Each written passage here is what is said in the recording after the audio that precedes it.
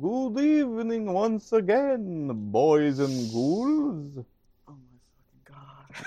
It is spooky time still. Yes, you have something to say. Go fuck yourself. Mm-hmm. That's really good. Hello, everyone. You didn't listen to the last episode? That's how I fucking introduced things last time. That's really good. I've not gotten around to listen to the last episode. Oh no, I'm a terrible fan. Oh no, how terrible. I have. At least you actually listened to the podcast, unlike some people. Unlike somebody I live with. Unlike somebody. Heart. Heart. Love you, Bun. But welcome to Acme Podcast Incorporated. I'm your host, Kaiji Emperor.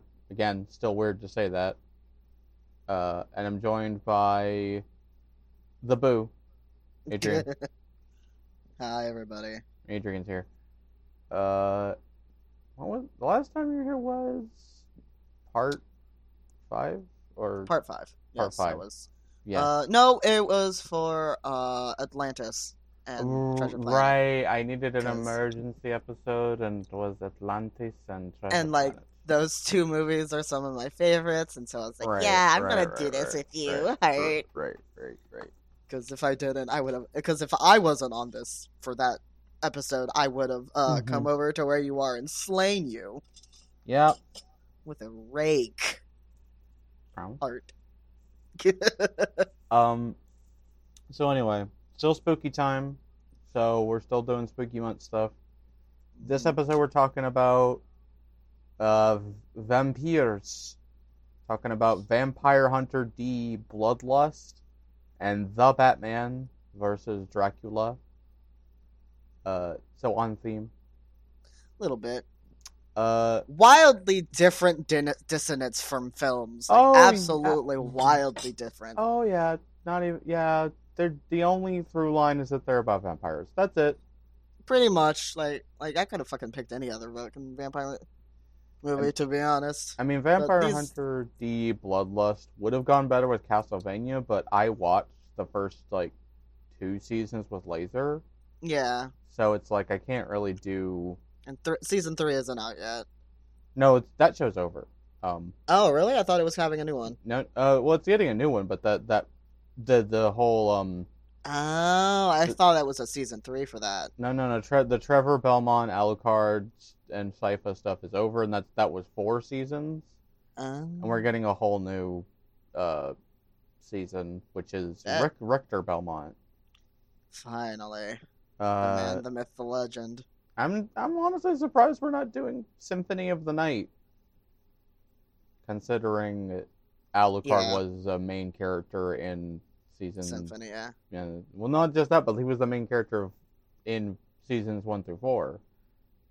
You know, I'm also surprised we're not trying to do Aria of Sorrow, especially because 1, it's anime as fuck and marketable, and 2, because of how they wrote Dracula in that series, it would be perfect to have a series where Dracula was technically the main character.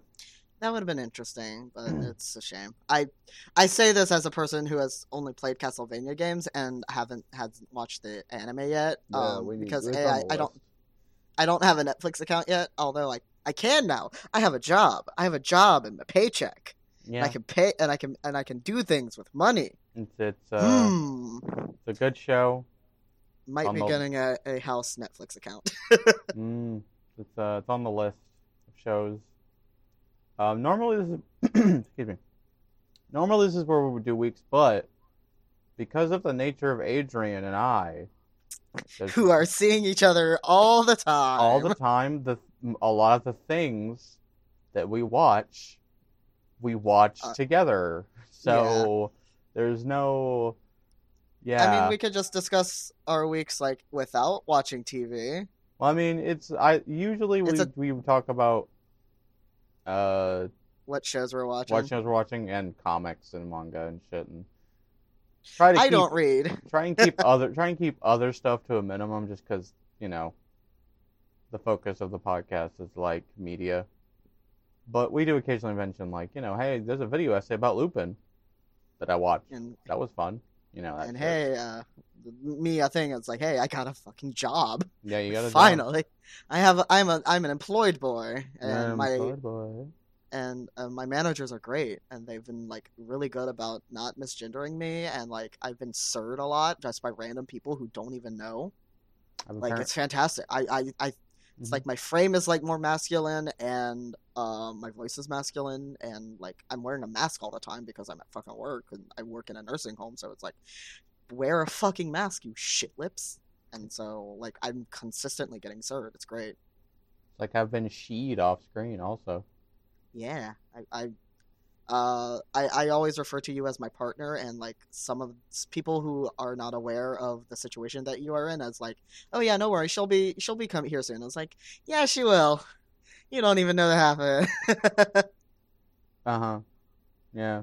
Which, I mean, you know, it's probably because they default to hetero relationship. It's unfortunate, yeah. Well, they're also like, oh, okay, well, this is a trans person, and they say partner, and they don't know what gender to use, so. Right. They don't know we're T for T. Well, they don't know that I am gender fluid. T for T. Love that shit. I do want to try and, like, when eventually I go down there, I do want to pick a day and just, like, all right, help me do my makeup. Absolutely. I'm gonna do the whole shebang, and I'm gonna go out and I'm gonna try and see. Basically, when I pick a day to be femme, I want to make a straight man question his entire goddamn existence. Yeah, that's a mood.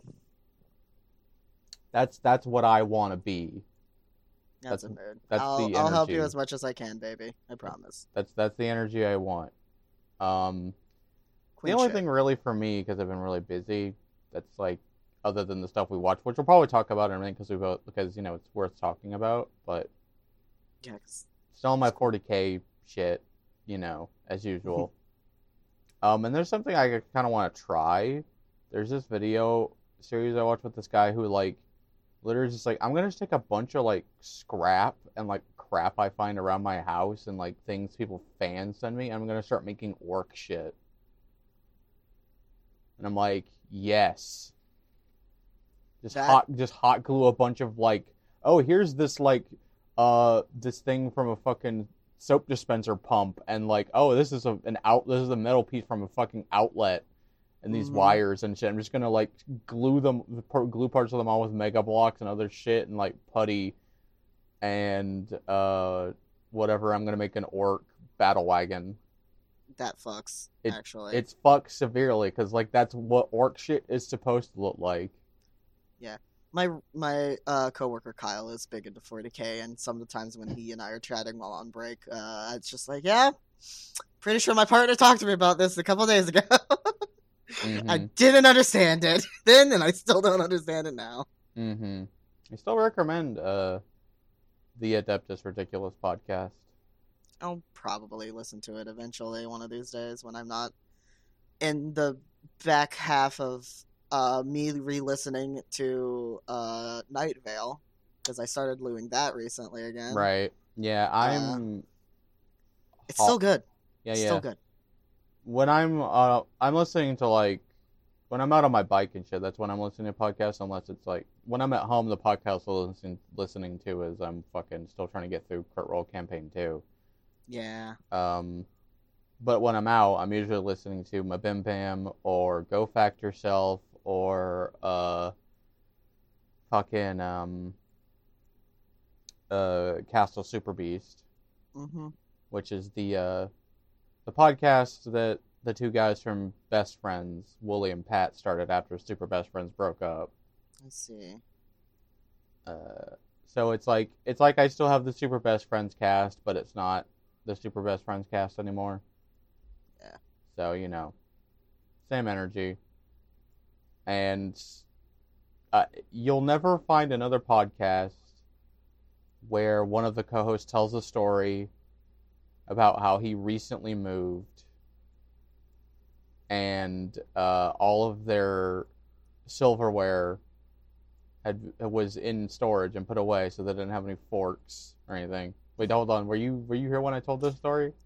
I was here when you told this story. You actually told this story to me recently, and it still blows my mind. Oh yeah, every time and that I hear like the neighbor was like, "Welcome to the neighborhood. Here, have a Have a pie. have a fresh pie," and it's like, "Oh, thank you. We want to eat this now because it's fresh, but we don't have any fucking forks, so we got to eat it with our fucking hands." Like criminals. But we're in our kitchen, and the kitchen has this massive window, and our neighbors are right down the street, and they could see us through that window into the kitchen. So we're gonna have to duck down and press our backs against the wall, so we're under the eave of the window while we eat our pie with our hands in shame. Like fucking criminals. And they're just like sitting there going, this pie is delicious. We need to ask for another pie when we're not assholes about it. Oh, God. What a fucking wild trip that was. It's that podcast is something else. Truly. But anyway, yeah, still my 40K shit. But other than that, the other thing worth mentioning is I'm sad. Number one, I'm sad that when we're recording this podcast, we're only 3 days away from the Owl House season 3 premiere. I know. Look, it's fine. Well, next episode we can talk about it if I come back again. Yeah, I don't know. If I have time. Gonna be. I don't either. I don't know what's the next. I still don't even know what the next thing is. It's gonna be Coraline and something else, and I still don't know what it is. We'll figure it out. Because KP Sprout said he was like, "Oh, I'd love to talk about Coraline." I just don't know what to pair it with. Yeah, we already did Paranorman because that's the opposite. Yeah, that was maybe another Leica jam, maybe Box Trolls. Yeah, but it's not spooky. It's kind of spooky. Anything Leica is spooky. Let's be real. I mean, if I wanted to pull a hard swerve, I could just do James and the Giant Peach. I mean, that would have been really good. That would be really good. I'd say, yeah, absolutely. You know, I'm sure that spider lady in that movie awoke something in many people. Oh, I know it did. I know it did for me. Absolutely, 110%. Mm-hmm.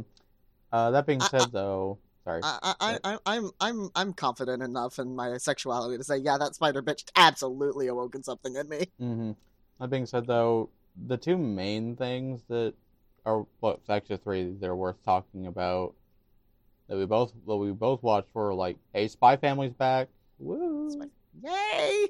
Bond is here, my big boy. Bond is here, and also, hey, remember when the show was funny and happy, and now we're dealing with like serious shit. It's like, oh yeah, right. I forgot about how the plot of this is about a guy trying to stop a war with two fucking burgeoning countries that are about to fucking blow each other up. So it's like, yeah, we had to address this eventually. One of these days. Eventually, and now we're here. Teehee. God, I don't know if I like. Okay, I think I like the opening, the song itself as much as the first one, but the visuals aren't as good. Yeah, no, the visuals of Peanuts. The first one was really Peanuts was so fun. Mixed Nuts, rather Mixed Nuts. Mixed Nuts, yeah. And the visuals for the ED of the first part of the season was also, I don't know. They were both so much better, but hey, you know. Also, we have like all the characters that haven't shown up yet in the intro. Mm-hmm. Bond is there. We also have another character who shows up later. That the purple-haired lady you saw. That's Midnight. She's one of the other agents of Wise. For Twilight. Who'da thunk? Yes.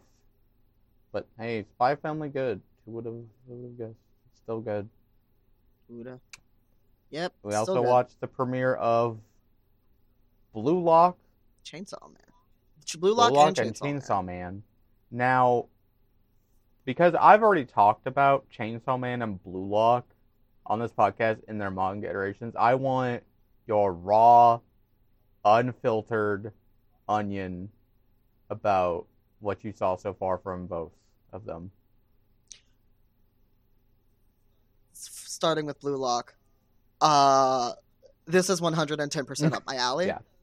Because I am the premier sports anime fucker. Like, my friends go to me for sports anime recommendation. And generally, I will give them a specific one because I need more people to enjoy it. Ofuri.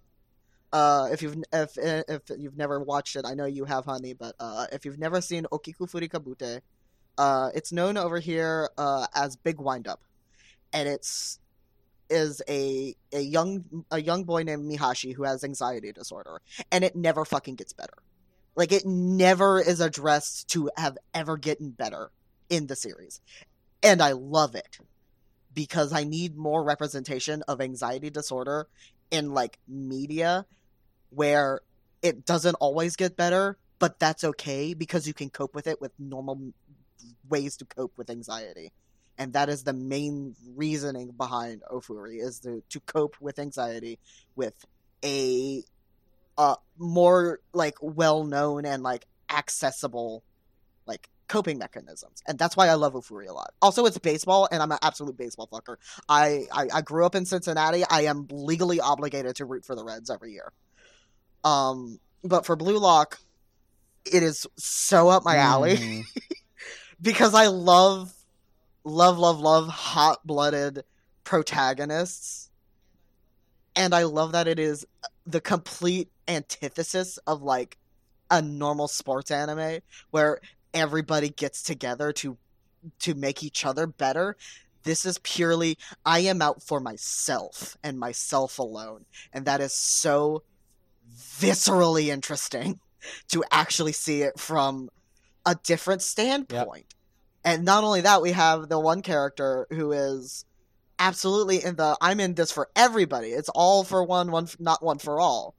And I'm just like, I love seeing that dichotomy going up against each other and butting heads. It's so good. Yeah. And I can already tell it's going to be so fucking buck wild. Yeah, because Blue Lock, that's like its whole MO is like, it obviously can't do it forever because eventually these characters have to play on a team and like team up, and it never tries to like, how do I want to word this, it never gets away from its you need to be an egotist to be the best thing, but it also like creates a completely different version of how people make each other better. Whereas in like every other sports anime manga, the whole thing is like, we make each other better because teamwork. Blue Lock is about, we make each other better because I'm trying to be better than you. It's like rivalry creates like growth. And characters constantly trying to be better than each other and having that egotist mentality. They're constantly, they're like blades sharpening against each other all the time. And that's kind of like what Blue Lock tries to do, and it's really fucking cool.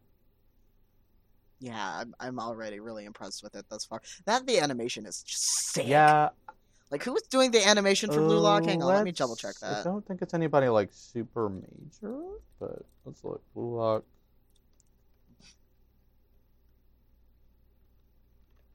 Anime. 8-Bit Co. Never heard of them. Is this their first? No, their first project was That Time I Got Reincarnated as a Slime. Oh, that would explain why it's so good, because That Time I Got Reincarnated as Slime has really good animation. Yeah. Is that? They've also done Shonen Maid, Absolute Duo, and Tokyo Ravens. Never heard of any of those. I haven't either, but you know what? That's what it says on the Wikipedia. Thank you, Wikipedia, for educating me every day. Thank you, Wikipedia. But yeah, Blue Lock, I'm looking forward to like getting into the proper meat of it when like we start to meet all of the other characters. Because it's like every shonen, you look at one and go, that one. That's the one. That's my little Scrimblow. Yeah, we've already met your Scrimblow. My Scrimblow is Bachira. I love him. He's a little shit. He's such a little scribblo. I love him. I have another one, but we haven't met him yet. Yeah, I've seen a few of the characters, and I'm just like sitting here. It's like these are all such good looking fucking like aesthetics for each of them. Yeah, and I'm like, oh, it's because so cool. Everybody's it's because so cool. the guy who did the manga was an assistant for Kubo. That could be it. That is absolutely 100% Yeah, it. he worked on Bleach as an assistant.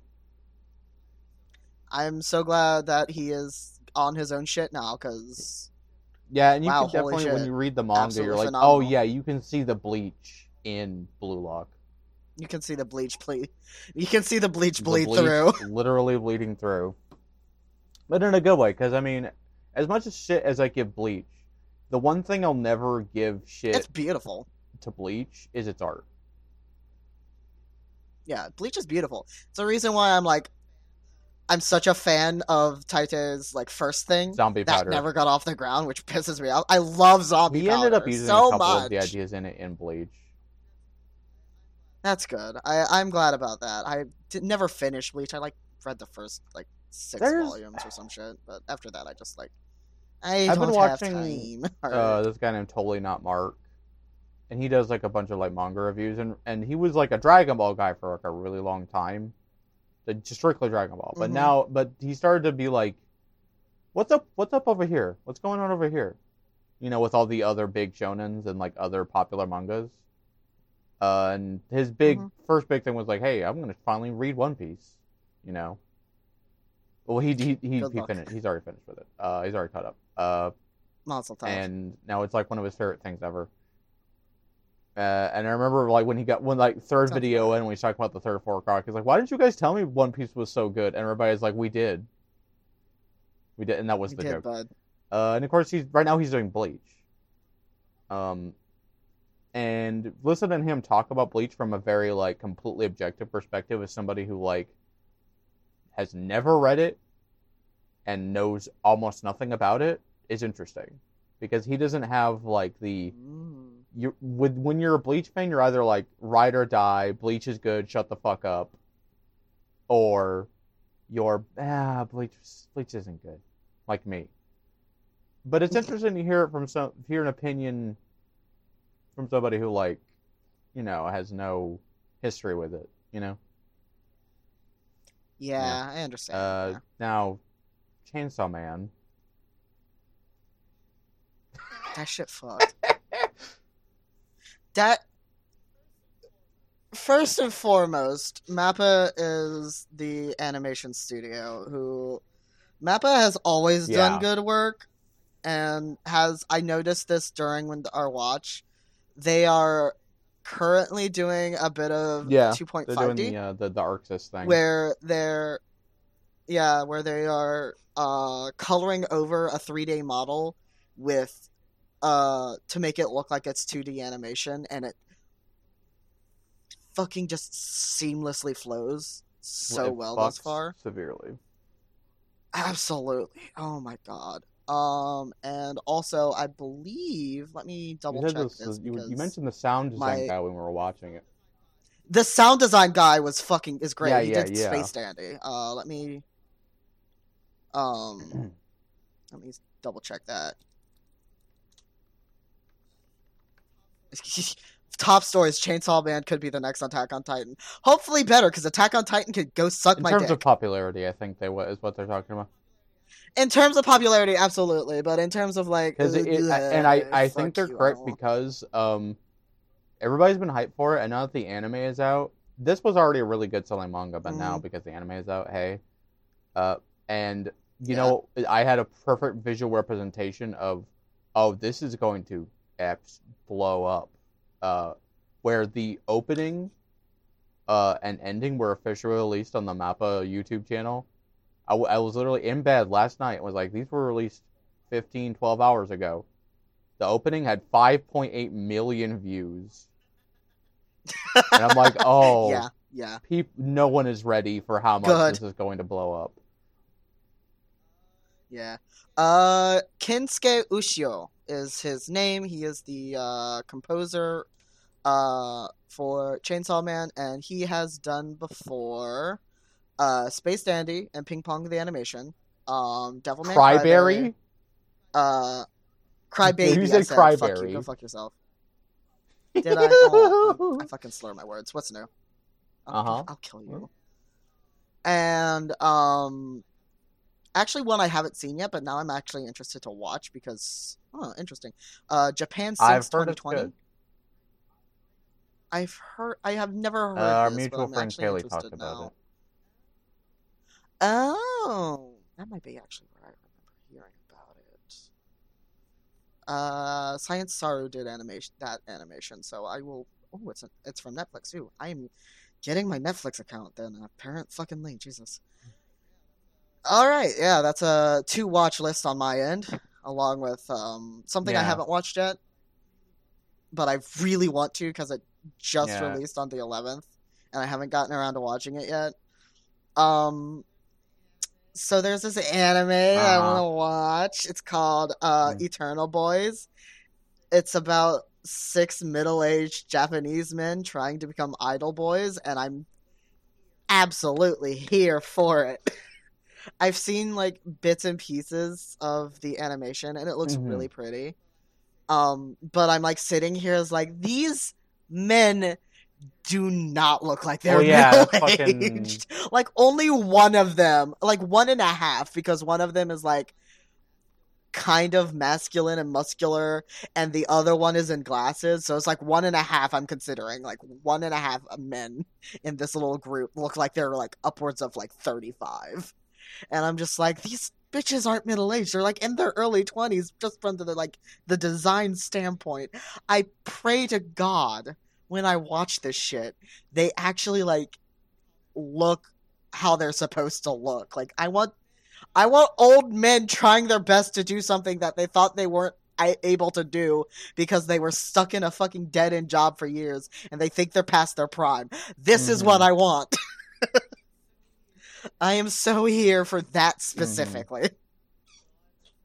So I'm excited to hopefully see this within the next couple days because I won't have time tomorrow because I'm working, but I will have time after work when I'm not busy cooking and cleaning and doing all my other shit that I do. How long do I have to wait before I hear that you bought the Pochita plush?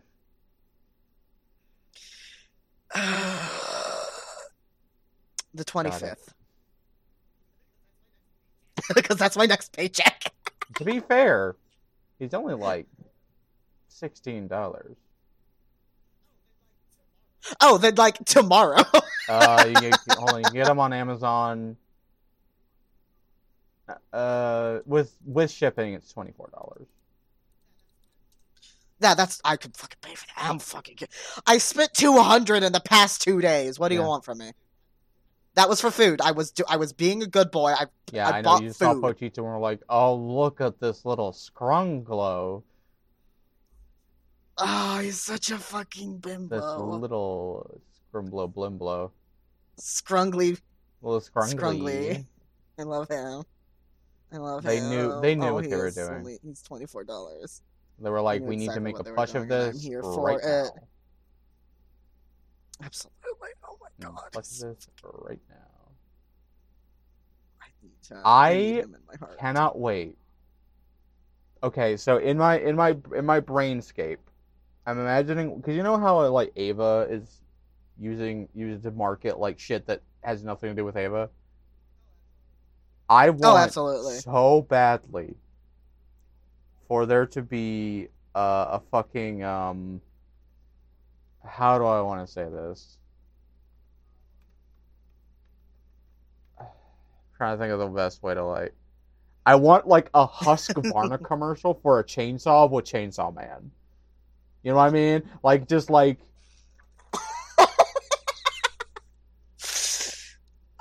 Like a Husqvarna or like a Black & Decker or a fucking what's the Japanese chainsaw, fucking Makita, I think. I want like some company who makes chainsaws to make a fucking ad for a chainsaw with Chainsaw Man. You know the weebs would eat that up.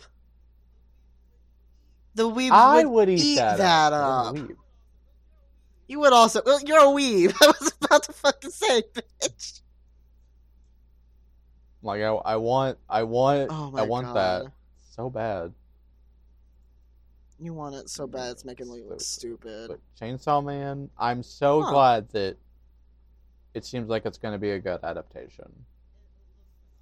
It looks phenomenal thus far, and like the character design is so beautiful, and the sound, I was blown away by the sound. Like there's a reason why like JoJo's has like my heart and soul like trapped in a little fucking metal box and won't let it go. It's because the sound design is fucking good. I am such an auditory person. If the visuals are fine but the sound sucks, I will drop something. If the visuals fucking blow, like ostensibly, but the sound design is good, I will watch that motherfucker. I watched that fucking horse anime because Sawano was doing the composition. No. Yeah, but Sawano was there and I watched it, damn it. I love that man. My girl to show up. Fucking power. Yeah, you're terrible. She's a gremlin woman. I love you have gremlin a type. Women. You love gremlins in general. That's why you like me. It's just a little nasty man. I'm the trash man. I am the trash man. I'm short and fat just like him. Yeah. Speaking of the trash man, do we want to talk about Batman versus Dracula first? Yeah, sure. Oh boy. Because Danny DeVito, the Penguin, segue. Oh. Voiced by Tom Kenny in this because this is based on The Batman. So The Batman vs. Dracula was released in 2005. It was a direct-to-video animated movie. It was directed. I mean, it has some good animation, all things considered. It's got some good animation, all the same, but yeah, it was not. That was not directed on TV. by Michael Goguen, written by Dwayne Capizzi, produced by Jeff Matsuda, Linda M. Steiner, and stars Reno Romano as Bruce Wayne / Batman, Peter Stormare as Dracula, Tara Strong as Vicky Vale, Tom Kenny as Oswald Cobblepot, aka the Penguin, Kevin Michael Richardson as the Joker, and Alistair Duncan as Alfred Pennyworth. The man, the legend. If you watch this particular series, Alfred he's up there with the sassiest Alfreds. Yeah, I was very impressed with how sassy this Alfred is. I appreciate a good sassy the Alfred. Batman is a very like divisive adaptation. Because like there are a lot of people who like it, but like people were like, oh, it tried to be a little too different, and people didn't like that. Especially with like characters like the Joker, as you saw, who was not voiced by Mark Hamill, and also is a very specific style of Joker that I personally can't always say that I'm for, but he was very good in this particular instance because I loved how much of an absolute little shithead that's basically how he is in the show. Yeah, it's pretty good. I think in this instance specifically because of what happened in the movie, like it worked really well. I don't believe I actually saw this one growing up. Because I would have remembered that Joker fucking design absolutely. But yeah, it's certainly something. If you're not ready for it, you're not gonna be ready for it. I actually like this version of the Penguin. Yeah, Tom Kenny did a great job. Tom Kenny always does a good job, I think. But Tom Kenny did a fantastic job as the Penguin. I would love the Penguin to be consistent. My favorite Tom Kenny role. Just give more Tom Kenny roles. Just give him all the roles. Yeah, but my favorite Tom Kenny role is still fucking Starscream in Transformers Animated. Still the best one. That's still my favorite thing he's ever done. Because he doesn't often get to be bad guys. Nah. It makes... Which is why I was like, oh, Tom Kenny does such a good job here. He's a bad guy. Also, he was perfect for the Penguin. I'm also always here for seeing fucking Peter Stormare. Because Peter Stormare is like, I love his voice. And going back to fucking Transformers Animated, he was also in that. He was the villain Meltdown. Yeah. Ooh. And the reason that they did that was because they wanted a human villain and to go against the Autobots, right? And the reason that they picked Peter Stormare was because Peter Stormare had done these parody commercials for used cars, where it was all about fuck your van. Just wreck your van, wreck your cars, fuck your cars, shit. So that's why they picked him for that. It is very funny, good. But also like he's been in like so much shit. He was in fucking Fargo. He was in I think. Hold on, let me see if I can remember all the stuff he was in on the top of my head. At least that was like just relevant. He was in Minority Report. He was in Bad Boys 2, I think. Constantine. Wow. He was in. Oh, I know. There's another one that I'm trying to remember that he was in. Oh, he also, I think, in one of the new Moomin movies, Moomin, the 2010 stop motion one. He was Snufkin.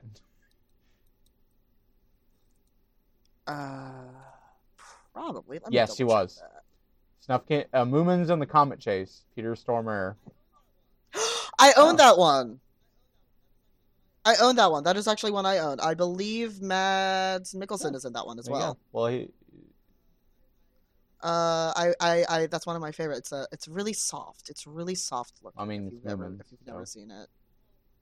Yeah. Well, I mean just the animation style, because it's like it looks like fuck, what does it? It looks like stop motion. Mm-hmm. It's really pretty. Yeah, he's been in. Yes, Mads Mikkelsen was Sniff in that movie. Yeah, Peter Stormare. Who is lots of stuff he's been in, and I think they usually pick him to play like Slavic, Nordic motherfuckers. Because he's yes, Swedish. they because it's. Yes, a lot of. I mean, he probably also grew up with the comics and the stories. So perfect for. I have been a fan of Moomins for years. I know how old Tove Johnson is. So we're going back to Batman vs. Dracula. It is. Yeah, I want your onions because, like, much like with Chainsaw Man, you haven't seen this. You don't know anything about it. So I kind of want your onion about it. It certainly was a thing. It wasn't bad. It was very good for what it was. Me coming in as not the biggest Batman fan, I enjoy some Batman. I'm not the biggest fan of DC Comics. I was more of a Marvel kid growing up, so that's a me thing. A very good Bruce. As you know, some Bruces aren't as good. I liked this Bruce a lot. He seemed a little bit more human than some of the others that have been fucking portrayed. This is pretty consistent with his stuff in the show itself. So. Like, yeah. I enjoyed a lot of the they weren't afraid to make things ugly, and I love that. Like, they weren't afraid to draw some absolutely dog shit looking motherfuckers. The ghouls. Dracula before he fucking got some blood in him and actually got a little bit plumped. Oh my god, what a fucking nightmare! I would not want that next to me in bed. Afterwards, maybe, but no, not before. I think he was supposed to look fucking Nosferatu, you know? Yeah, those Ferratu. Yes, I know. That's what I fucking said, bitch. Yeah, that was visually interesting. I really like the soundtrack. Yeah, in I it. like Dracula's theme, like the violins that would colorfully come in. Very cool. Yeah, it was very very cinematic, and you pointed this out, and I had noticed this beforehand, but I didn't say anything because I was like in the middle of watching it. Also, but Dracula's cape was like this multi-tiered pronged thing that when he had it closed and like was just standing, it looked like tendrils of shadow spilling out from his body. But when he like had it open and was like running through the streets, it was like this like grasping claw hand behind it. Yeah, and but also so like invokes cool. The Batwing thing, but also like mirrored Bruce's Batman design in this, because when he has the cloak closed, it does a very similar thing. So it's like just chef's kiss. It was thematic, and it's interesting to have the Batman versus Dracula. A Batman. I mean, they've done this before in other comics. I think there was an Elseworld story called Batman and Dracula: Red Rain. And the whole point of that was Batman fights Dracula, but unlike in this movie, Batman becomes a vampire to fight and beat Dracula. Yeah, that would be cool. I might. Can we animate that one? I would love that. There was also like a 1964 Batman Dracula, like a black and white Batman movie, and then there was a I think there was also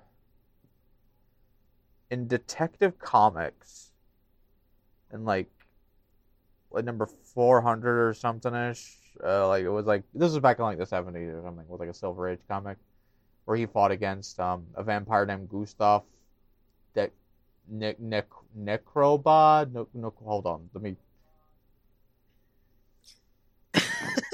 Gustav Nekroba in Detective Comics 455. Even though it was released in 75. I was right. And he was supposed to be it was Dracula, but not Dracula. It's Dracula. It's legally distinct Dracula, even though Dracula was in the public domain at this point. But yeah. Dracula is still in the public domain, and thank God for that every day, because I can write Dracula going out to fucking Tim Hortons and getting a fucking bunch of Timbits, and then going back to his 3 weed smoking girlfriends. I'm funny as fuck. You are. I'm surprised. Honestly, I think the wildest thing about this movie is I don't know how they got away with a PG rating, considering there's that one scene where the Joker is just bathed in a rain of blood. Yeah. How did this get a PG? I even made the joke. It's rain and blood. Ooh, it's rain. Hallelujah. And blood. It's rain and blood. That's all I had. That's all I had on that. I am not witty enough to come up with a full I'm sure parody of that. There's something there, yeah. There's always something. I'm singing in the rain. What a glorious feeling! I'm bloody again. Yeah, something like that. There's something there. But yeah, this is a fun movie. I'm sad this is the only one they ever did for the Batman, because I think they had plans for another one. Yeah, they were gonna adapt Batman Hush. Hush is so there was a really famous storyline from I believe 2003. Yeah, 2003. There was a character named Hush, and Hush. It was a friend of Bruce Wayne, and attempted to murder Bruce's parents to get his fortune. But his plan fails, and when the father saves the mom, and then he continues to hold this grudge for the rest of his life. and then he eventually becomes like I think he becomes a surgeon, and then he allies himself with the Riddler to ruin Bruce's life once he figures out he's Batman. And then his whole like he conceals his identity by wrapping his face up in bandages like fucking Darkman. There was Batman Hush, yeah. But this would have been before that 2019. So it would have been the first adaptation of it before that adaptation came out, which I would have liked. He also shows up in the Batman Beyond comics too.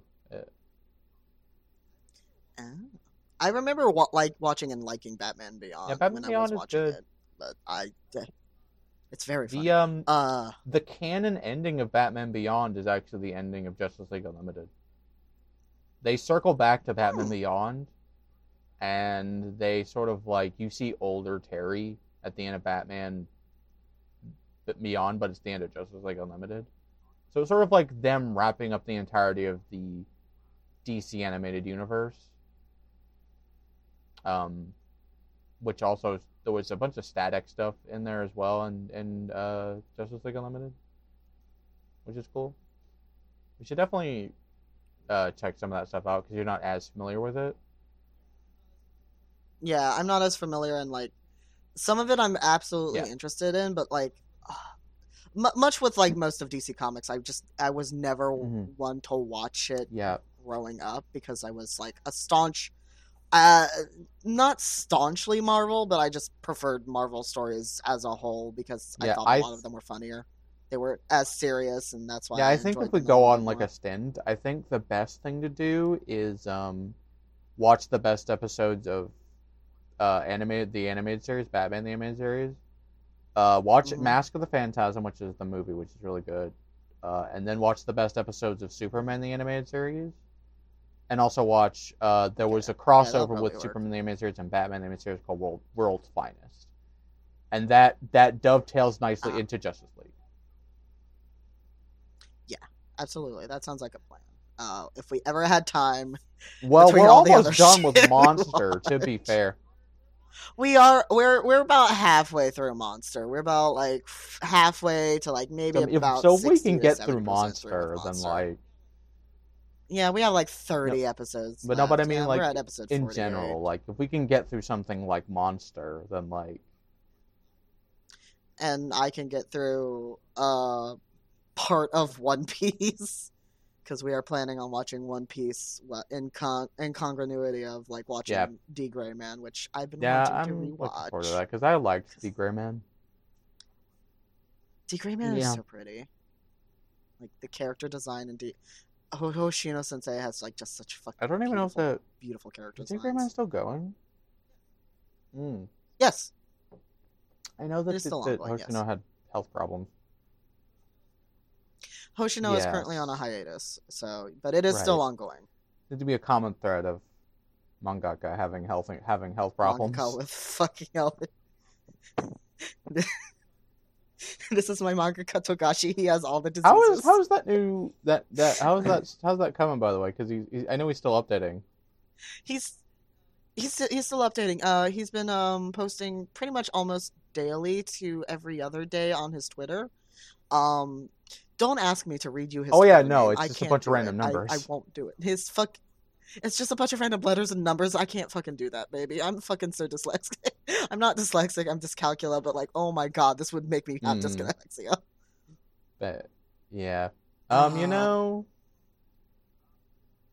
when we do Hunter x Hunter on this show, yeah, I should call you.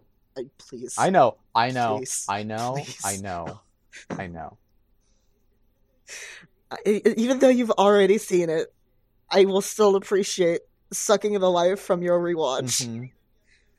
It's not going to be as good as watching it for the first time with somebody. Yeah, the only thing I never really liked about specifically the 2011 anime was like the kite thing.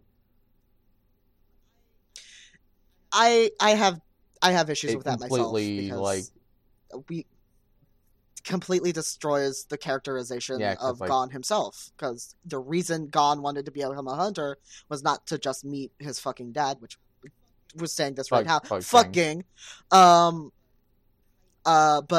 Kite rescued him as a kid, Yes. like a baby, and that gave him the desire to want to become a hunter, and just cutting that out from the start absolutely destroyed not only Kite's characterization but also kind of ruins the climax of the Chimera Ant arc.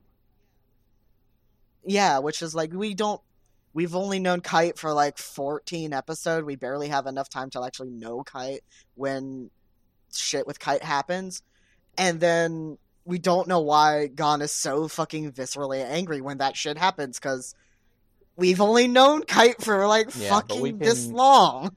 Why are you this mad? But if we had like the beginning, which was the original intro of the manga, we would know Kite was the one who saved him, and Kite is the reason why Gon is on his pathway. But we can get into that when we talk about Hunter x Hunter. Hunter. I will talk at like that. That will just be an episode on its own, and you will not shut me up. Well, we wouldn't do all of Hunter x Hunter. We'd probably do like it in arcs. Probably do Hunter Examined, like York New as a episode. The and Chimera then, like, arc Greed deserves Island an episode on its own. Greed Island and the Battle Tower. Greed Island. No, it would be Battle Tower and York New. Or no, it would be the Exam, Battle Tower, and it'll be York New and Greed Island together. And then Chimera Ant arc would be its own. Chimera Ant arc and the Chimera Ant arc and the Hunter, the new president election. Hunter election. The election, yeah. Which is itself fucking. It's a lot. This is a 3-episode fucking plan we got now, baby girl. What? I'm excited. But anyway, I don't think we have anything else to say about Batman vs. Dracula. It's a fun movie, fun Halloween movie for sure. It's absolutely. I really enjoyed a lot of the visuals of it. I enjoyed a lot of the sound design. I thought the ending of it, where Batman was like, "Hey, here's this fucking Chekhov's gun that I mentioned at like the halfway point. Yeah, you know, that sunlight, solar energy thing that I had. Here it is. I'm going to shoot Dracula with a pew. I'm the Lord of lasers. Darkness. Except for right now, I am sunshine. Just turn it on. Like, bye." Bye, Felicia. Literally, it was like he turns it on. Dracula's in his shadow, and he's like, he has his hand out outside of the shadow, and it starts like burning, and he's like hisses and like pulls it in, and he's like, and then I don't remember what he said, but it was essentially just like you're Bruce Wayne, and he said, "I'm Batman." No. I'm Batman. And then he like zips up on a fucking grappling hook. Burns his ass away. It's like literally just, bye, Felicia. My favorite part of that Felicia. Is at the end when Alfred's like, "I'll sweep that into the dustpan, sir." Post-haste. Post-haste. He said post-haste. Why do I remember that? Alfred's so fucking... This is one of my favorite versions of Alfred. He's so British and funny. I love this version of Alfred. Oh, God. Anyway, we're gonna... Good shit. This is a good version of Alfred, yeah. Please, just watch this, if only for We're gonna take a quick break, but when we get back, we're gonna talk about Vampire Hunter D Bloodlust. See you then. And welcome back, booze, ghosts, and non-binary ghouls. Oh. I love you. Booze, ghosts, and non-binary ghouls. Goober. Anyway, we're talking about Vampire Hunter D Bloodlust. Vampire Hunter D Bloodlust was a film released in 2000 and was produced by the one, the only, Madhouse, but also by Filmlink International, BMG Japan, Movic, Good Hill Vision, and Soft Capital. It was written, directed, and storyboarded by the man, the myth, the legend, Yoshiaki Kawajiri, and Yutaka Minawa designing the characters. Yuji Ikihata serving as the art director and designing the setting, and Mark D'Ambrosio composed the music. Mm-hmm.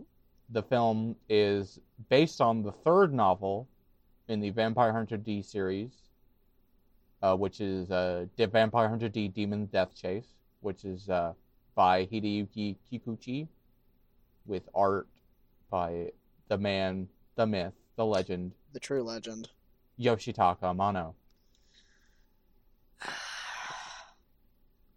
I love Amano's work so fucking much. Yep. Like I have been a big Final Fantasy fan for a very long time, and like one of my first Final Fantasy games that I've actually played and finished in completion was 4, which is why if you don't know this yet, the current thread of shit going on in Final Fantasy 14 is all 4 shit, and I'm losing my mind. I literally screamed the loudest anyone could scream without getting a fucking noise complaint in this apartment when I fucking heard Scarmillion's theme when I fought him in the new dungeon. I was going apeshit. I was going hog. I was going ham. I was going feral. Yeah, for those who don't know, the director Yoshiaki Kawajiri and Yutaka Minawa are most famous for working on fucking Ninja Scroll. That explains why the character designs in this are basically, what if we Amano-ized the Ninja Scroll character designs? For real. It's the combination of these two things. We also watched the dub. The dub is actually good. Dub is good dub. Very good. I personally would like to go back. I'll probably on my own time. And rewatch the sub.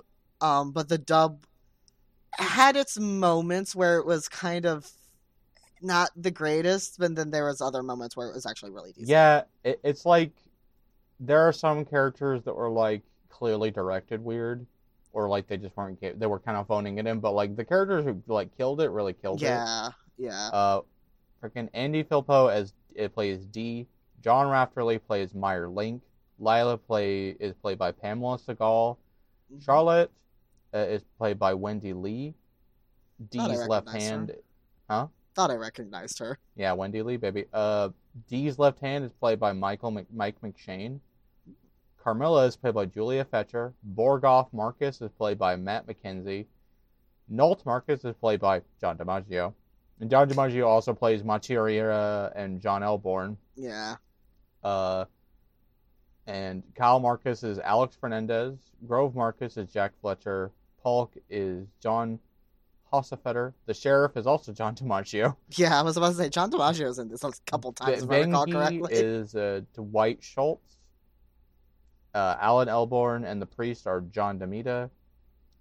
And Debbie Derryberry is Layla's granddaughter. The old man from the shop is Dwight Schultz, and Dee's mother is played by Julia Fletcher, who also played Carmilla. So there are some recognizable people here, but also a lot of not recognizable people in here. Who was your favorite out of the dub cast, actually? Who do you think was the performance you liked the most? Myers. Myers was like so his voice was so soft and smooth, and like when a lot of emotion was necessary to be portrayed, it went off. That scene where he's holding Charlotte in his hands and he's crying, and I'm just like, I'm so glad they gave him emotions. And it looked so visceral, the pain in his eyes and upon his face. It was like, oh, this is such a good scene. I didn't think I would like the performance as much as I did at first, but the more the movie went on, I actually really liked the guy who played D. It's very subtle. Yeah, but D is a subtle character, but he's very subtle. He conveys a lot of the. Like, D is a very. In the books and in all the adaptations, he doesn't talk a lot, as he shouldn't, because he's like that kind of character. That strong, stoic, silent type. But when he does talk, it's like, he has a weight, and you can kind of like feel his age in his voice. And I think that Andy Philpo, I think is how you pronounce it, definitely portrays that energy, especially the more the movie goes on. When he gets to have like extended conversations, especially. Yeah, especially with what's her name? Layla. Layla, that's her. Yeah. Hi, I'm bad at names. I remember the faces for easy peasy, but the names are fucking garbage. I mean, to be fair, some of them they're not said that much, and it's like I think the scene at the end of the movie where he talks to the granddaughter is like. I promised a friend that I would mourn her death. Yeah, and that's a really the delivery on that is like it feels similar to all the way he delivers all of his other lines with that stoicism, but like every once in a while he delivers a line that has the stoicism, but you can feel the sadness. Or occasionally the sass when Layla was like, I didn't need a mother hen. That's funny. You called out for your mother. It sounded like you needed one. Fucking Z snap. D out. Pretty much. And then fucking the other scene that I think about where it's like you can feel the sadness is like, she's already dead. I only need the ring. That's proof enough. And he walks away. Yeah, he's like, look, I don't approve of you making more of my kind, but you obviously care for her and love her with all your heart. Right. Yeah, and there was no way this movie could have done it, but I'm sad that, like, it tries its best to do the world of Vampire Hunter D justice. Yeah, there's a lot of, like, exposition that this film did not go into that probably would have helped a lot if but also would have bogged down the movie. It would have bogged down the time, and it was already almost 2 hours long. Yeah, so they did a lot of like show don't tell, which I appreciated. Whereas in the novel can get away with like D going on extended periods of time being silent and then going across the desert, and the author going into detail about so on and so forth. And explaining, like, this is XYZ. Yes. Everything about this area, etc. Whereas yeah, but we can't do that in the movie. Yeah, we had such little time and not enough. Yeah. And not enough production money. Not enough production money, and then the other thing, back to the voice actors. Okay, I both loved and hated Mike McShane as Dee's left hand. He was certainly something. Like, I loved how you could feel like, how do I word this? There were so many times where, like, oh god, this delivery is it's real good, and some of it feels ad-libbed, but in a good way, and then there's other times where it just like feels weird. Feels like it's forced. It's trying to be funny and forced. Yeah, and then it's like, so like it's a mixed bag, but I think when it's good, it's really good. Mm-hmm. Like him, especially when D closes his fist and goes, grumbles, yeah. Or when he when he's like trying to like smell for something, he goes, "I'm breathing in sand now, you know."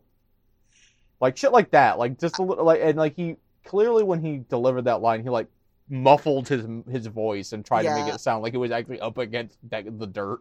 Yeah, I think my favorite one of those like ad-libbed lines is when D did a fucking anime protag slide on his hand. It was, and you could hear very, very softly him like grumbling and screaming because he's getting fucking road rash. Like, oh, my nose! It's really good. Like, they didn't need to have had that in, but that's really funny. They really did it. It's really fucking funny. It was really good. Yeah, there's a lot of world building that like you would get from the novel. Essentially, the gist of Vampire Hunter D is that in 1999 there was a big nuclear war, and then the vampires had like bunkers to like survive the nuclear war, and then after the nuclear war, when all the shit, everything went to shit, vampires took over, and all of the magical creatures on the Earth, like all the monsters you see, are genetically engineered by the vampires. And also a lot of humans, and a lot of the humans ended up with like supernatural abilities as well. There are a lot of humans that have like enhancements, but there are also a number of like other beings in the novels that aren't related to the vampires. There's like demons and gods and elder things from extra dimensions and shit. Lovecraft shit. And it's basically Mad Max, but there's also like a bunch of other like high-tech sci-fi shit. It's Trigun, but with vampires. Interesting. That's essentially what it is. Because, like, the whole deal is that, like, world is full of monsters, and actually, in the novel itself, this is post-apocalypse, because the vampires are on their way out in the novels. Like, they're, like, dying out. Humans are like thriving again. They're starting to take over and, like, actually build settlements and shit. When before, they were basically, like, a slave race to the vampires. But now there's more humans who are genetically modified and can fight the vampires, and vampires are dying off, and they're making cathedral spaceships like in 40K. Yeah, that was really fucking cool. It was cool. I love the idea of, like, vampires in space. There's no sun in space.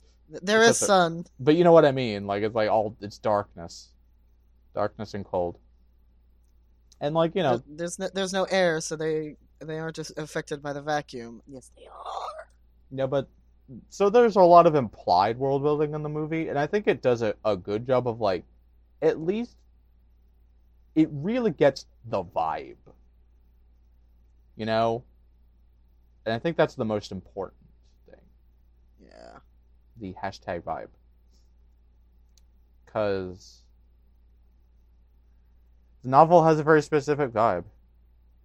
I think I would best describe it as, like, an R.A. Salvatore novel. Yeah. Or or a pulpy Wheel of Time style thing.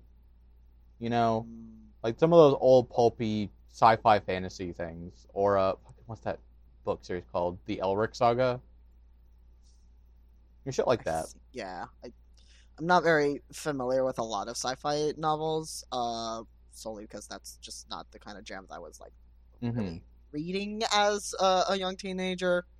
I was actually reading a lot of Bodice Ripper, Sherilyn Kenyon. I really like Sherilyn Kenyon as an author. She's got a really funny, like, witty style. But I was reading a lot of her. I should not have been.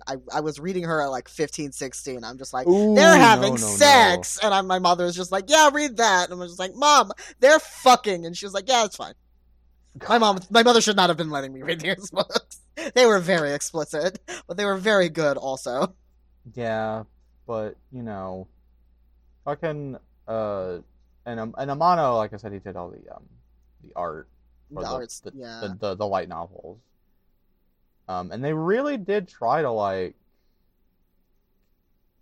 capture a lot of his style. Yeah, it's as if they took Amano's work and actually, like, put it to motion and, like, made it breathe, and it's very beautiful. I kind of wish that they had like a more... This was not going to be able to be happening, like, in this era of animation. This was still very hard lines, hard jagged edges. So, as much as I would have loved some of his more painterly effects to have come through, it would not have been... Like, that's really hard to do even now with, like, computer animations and models and shit like that, but, like, maybe someday I will live in a dream world where Amano's, like, actual beauty of his work will come through. I think one of the animes... be animated. Sorry. I want that so bad.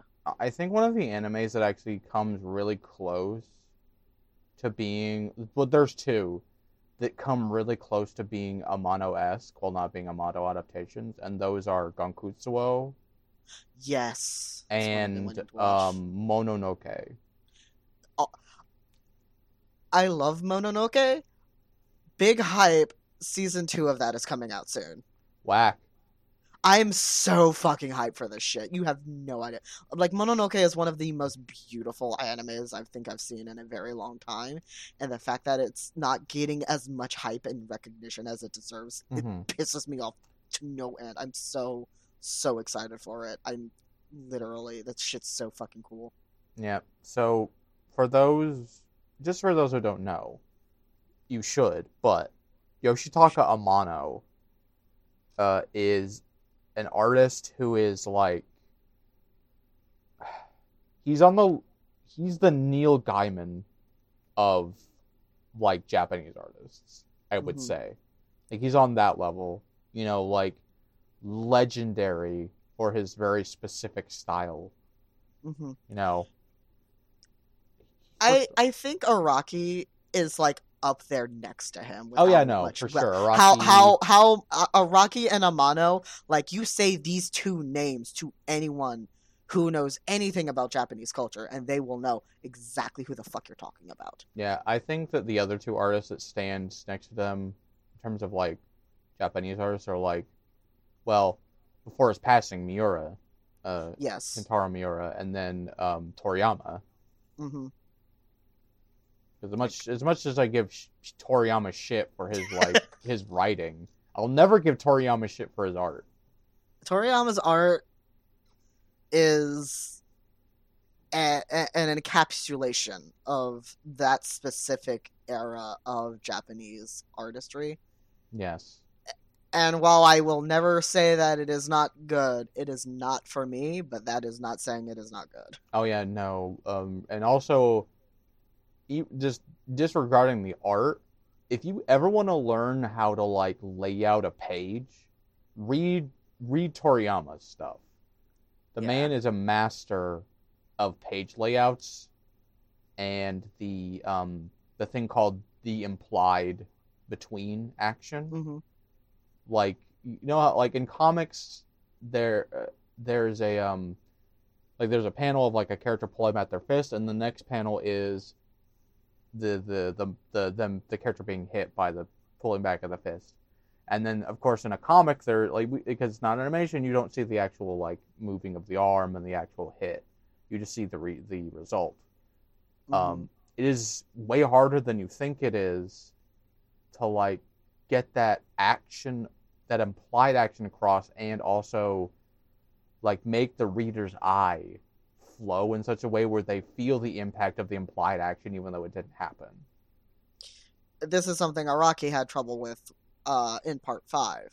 Yes, we talked about this. In part 5 with that in between action, it was difficult to follow, which is why King Crimson was just so difficult to, like, understand as a stand. It's easy to understand now as a stand because we have the animation for it, and it's easier to like open your brain and be like, oh, it's just packet loss. Yeah. But back then when all we had was shitty scans of the part 5 manga where we thought Gyacho was a fucking francophile, we didn't understand that back then. Yeah. I went in great detail about this implied action in the episode where Jim was on, where we talked about the Golden Wind anime. Mm-hmm.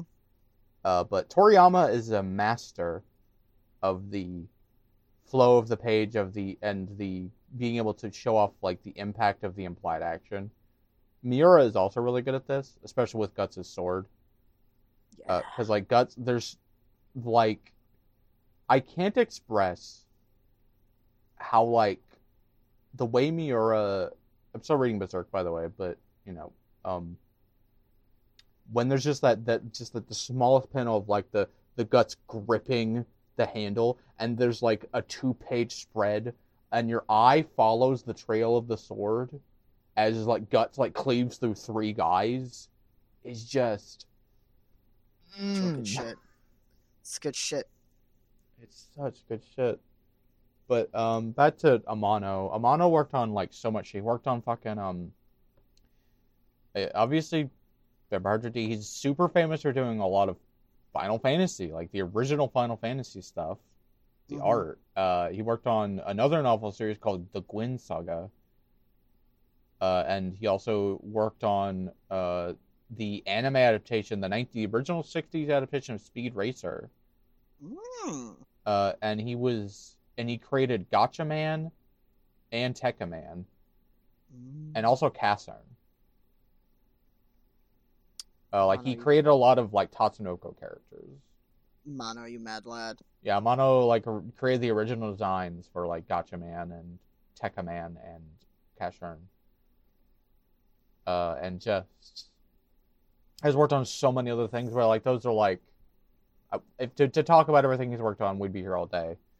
Truly. God. But, you know, that's just the gist of it. And this is one of the very few things that, like, especially in the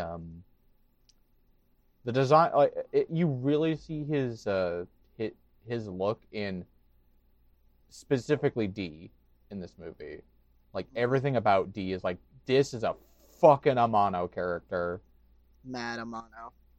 His face, his hat, the way his cape is, his fucking armor, especially.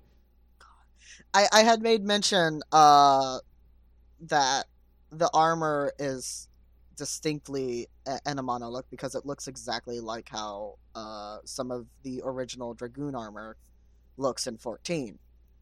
And like Dragoon's armor has always had like such a stylistic look. Yeah. And it's solely due to Amano's like input in the designs. Yeah, for sure. Like I would describe how he draws armor and like metal, specific like black metal. When he draws black metal, like it's almost like carapace-like. Mm-hmm. It folds in on itself, yeah. It folds in on itself, but not in a Geiger way. It's like more leaning more towards on the armor, but definitely has that carapace-like quality. But I think the real what's the word I'm looking for? The real reason to watch this movie, as much as I like, it works as a story, it's fine, and it has some actually strong characters. The art, the animation. Oh. Every time I think about how pretty this movie is, I just like sit down for a second and just need to like fucking calm yourself. It's like, oh god, it's so pretty. This is one of the most like absolutely gorgeous movies of its time. It still looks good even today, 22 years later. Yeah, exactly. This movie is 22 years old and it still looks like fucking amazing. We know people probably younger than this film. Oh. I'm trying to like think. I was like, isn't Jank 22? Jank is 23. Jank is almost as young as this film. Jank is almost as young as this fucking movie. God, oh. I am so My old. nibbling. I'm so old. We're both old. Old as balls. So old. But like, you could watch this movie on mute and still get something out of it. Yeah, absolutely. 100. Just like no words, just all visuals. Just so many shots of just like, I want to fucking come looking at it. Not to get too fucking raunchy on this podcast, but not to get too risque.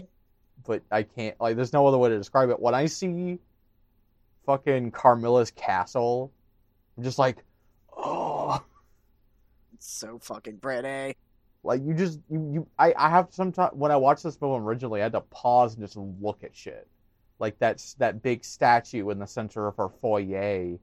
Or I noted something that I don't think you noticed when you first watched it, or when you watched it together, that D has a partial mirror image.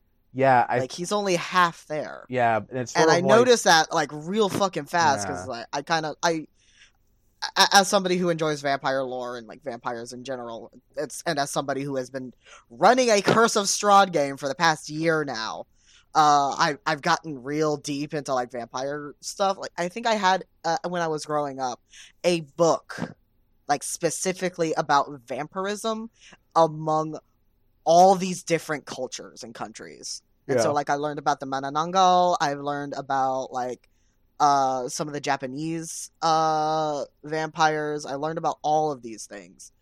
And like that, like, well, because when mirrors were made back in the day, they were using silver, which is why vampires don't have reflections. Usually it's because it's silver. And nowadays vampires should have a reflection because it's not silver anymore. It's like a certain like film.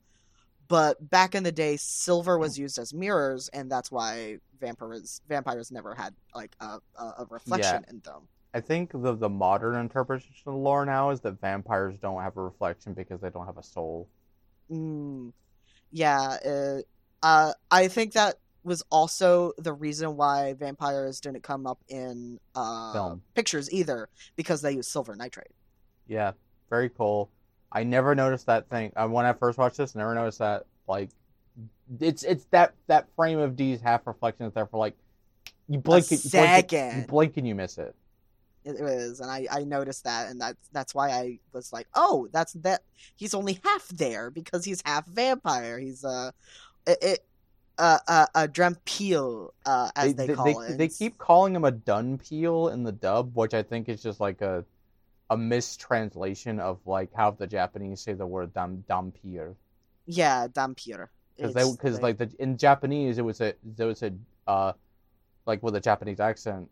They said Dampier or something like that. Dampier.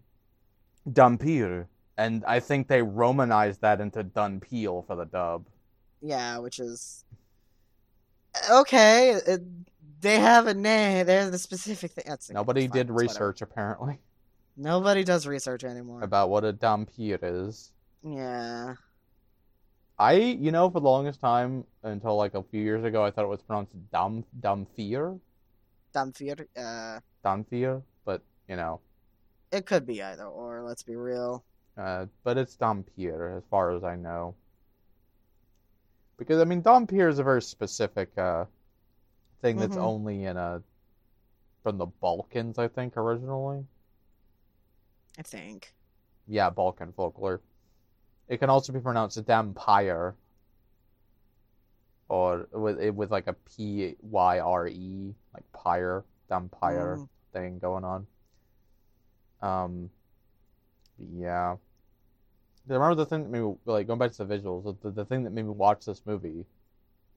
I was scrolling on Tumblr as you do, and I saw a GIF of that scene of Carmilla coming out of the coffin covered in blood, and then like the second GIF was of her like all fucked up crawling out of it. I'm like, I need to know what this is fucking from, and I need to watch it. Got to see it. And I'm glad I did, because holy shit, it's a fucking gorgeous movie.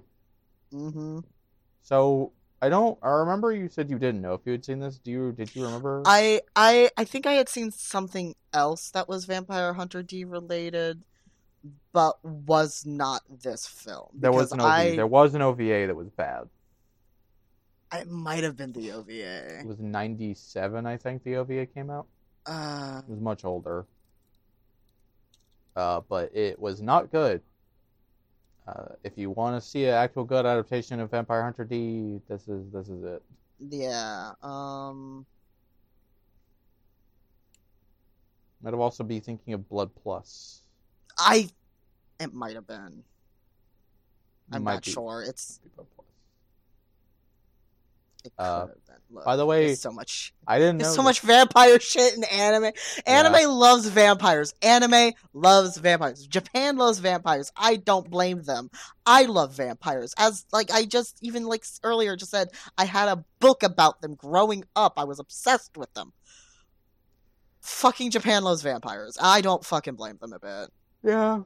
There's so much vampires. There's so much vampire shit in media today. It's like an inundation of vampire shit, and like I'm here for it. I'm glad we're getting to the happy medium of vampires being scary but also sexy. Yeah. Because I was tired of the Twilight era / Vampire Diaries / Blood, whatever that other one was called. Blood Ties or some shite. Bad Blood. Something. There was another one that was like similar to Vampire Diaries that was on at the same time. But I don't care anymore. I don't. Too much. It's like I was tired of that era of like the sexy vampire. Don't get me wrong. Vampires are allowed to be sexy because, like, hey, one of their abilities is like they're supernaturally charming. But like, I want vampires to be scary. I'd like to see a scary one. I'd like to see a scary one. And I think we've hit a happy medium of sexy but scary now, with at least like a lot of the stuff I've seen of vampires recently. It's like, yeah, they're scary, but also they can be sexy. ¿Por qué no los dos? ¿Por qué no los dos? This movie also has that. Link is very sexy, but also scary. I love my favorite thing about Link is that thing where it's like the cape turning into bat wings, but also it's like a blade, and he can like mold it into different shapes and like cut it. You turn it into metal. Don't. Yeah, it's real cool, huh, honey? Whatever. I know what you're thinking. Don't say it. You can't. Or that, like when he covers his arm and like the Amano claw armor shit. Like that's cool. Yeah, it's real fucking cool. Like I like that. That's a cool idea. But yeah, apparently there's going to be a new anime coming out.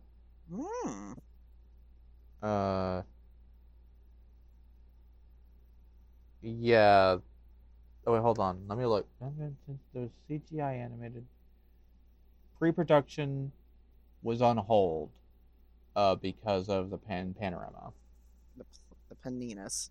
Yeah, so there is going to be a new Vampire Hunter D adaptation, but yeah.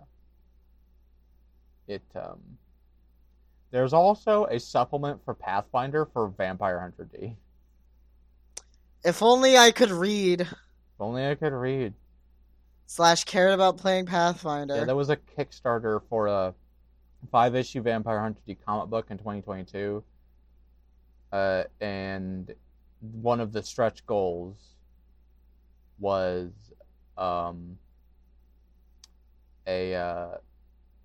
include an official Pathfinder supplement for Vampire Hunter D. I see. Which, I mean, that's a cool setting for a tabletop game. If it's good. That is a cool tabletop setting for a game. Because, I mean, it lends itself to other things not about D, you know? Yeah. Because there's, like, the world is full of, like, monsters and, like, super technology left behind by the vampires. And there are vampires around, there's just not as many. And some of them are just up in space. Spice! I'm going to go the only place that hasn't been corrupted by vampires. Too fucking late. Space. Oh, God. Very funny. Yeah. Vampire Hunter D also inspired Inuyasha, changed my mind.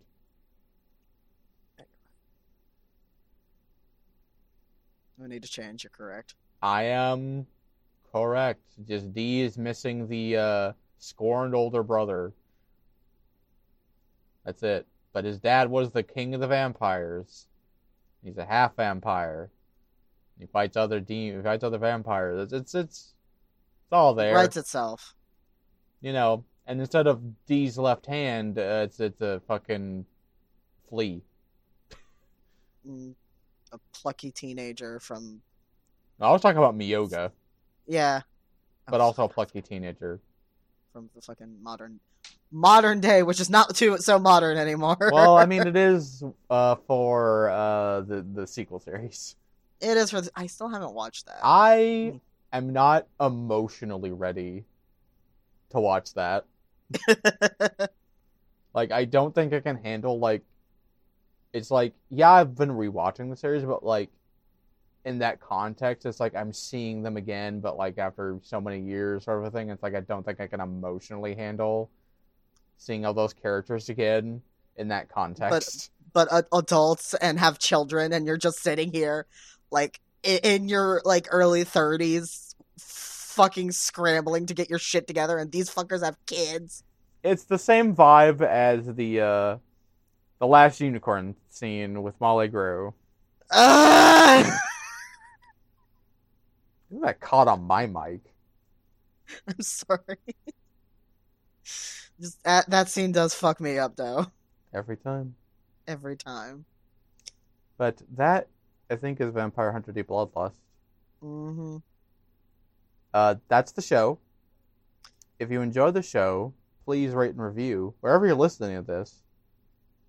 Please, I'm begging you. I crave that sweet, sweet validation. Begging. And if you want to get in touch with the show, you can email us at acmepodcastinc@gmail.com. Can you get that one more time? acmepodcastinc@gmail.com. It's acmepodcastinc@gmail.com. You can also find us on Twitter at @IncPodcasts. That's INCPODCASTS @IncPodcasts. And you can also find us on Tumblr at acmepodcasts.tumblr.com. That's acmepodcasts.tumblr.com. And if you want to find us as people, Adrian, where can people find you? Mostly on Twitter, because Tumblr still doesn't allow tits, so why would I go back?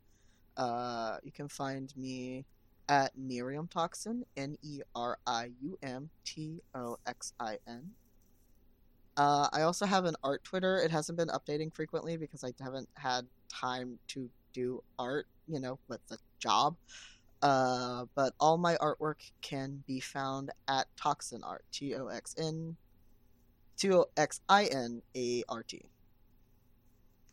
Don't look for my Instagram. I do not update that thing. You can find me on Twitter at Kaiju_Emperor. That's KAIJU_EMPEROR. You can also find me on Tumblr, Kaiju-Emperor, spelled the exact same way. And that's retweets, reblogs, things I like, stuff like that. Nothing original. But if you want anything original from me, you can go follow my side blog on Tumblr called Kai's Tome. That's KAISTOME.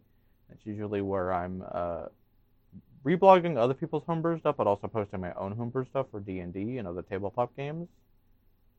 I also have writing commissions open, which are pinned to both my Twitter and my Tumblr. If you're interested in any of that, please go and commission my baby. Thank you. But that's it. That's the show. Next time, as mentioned earlier, I'm not quite sure what the two things are going to be, but it's probably going to be KP again, and it's Coraline, and I might just say fuck it and do James and the Giant Peach. I might just say fuck it. I would say you should say fuck it, and we should all watch that as a big group, because James and the Giant Peach, very good. Mm-hmm. I mean, there's a scene with skeletons. There's a scene with skeletons. And, they use the Jack Skellington model. But anyway, that's the show. Hope you enjoy it. Yeah. Don't be a jackass. We'll see you next time. Bye. Bye.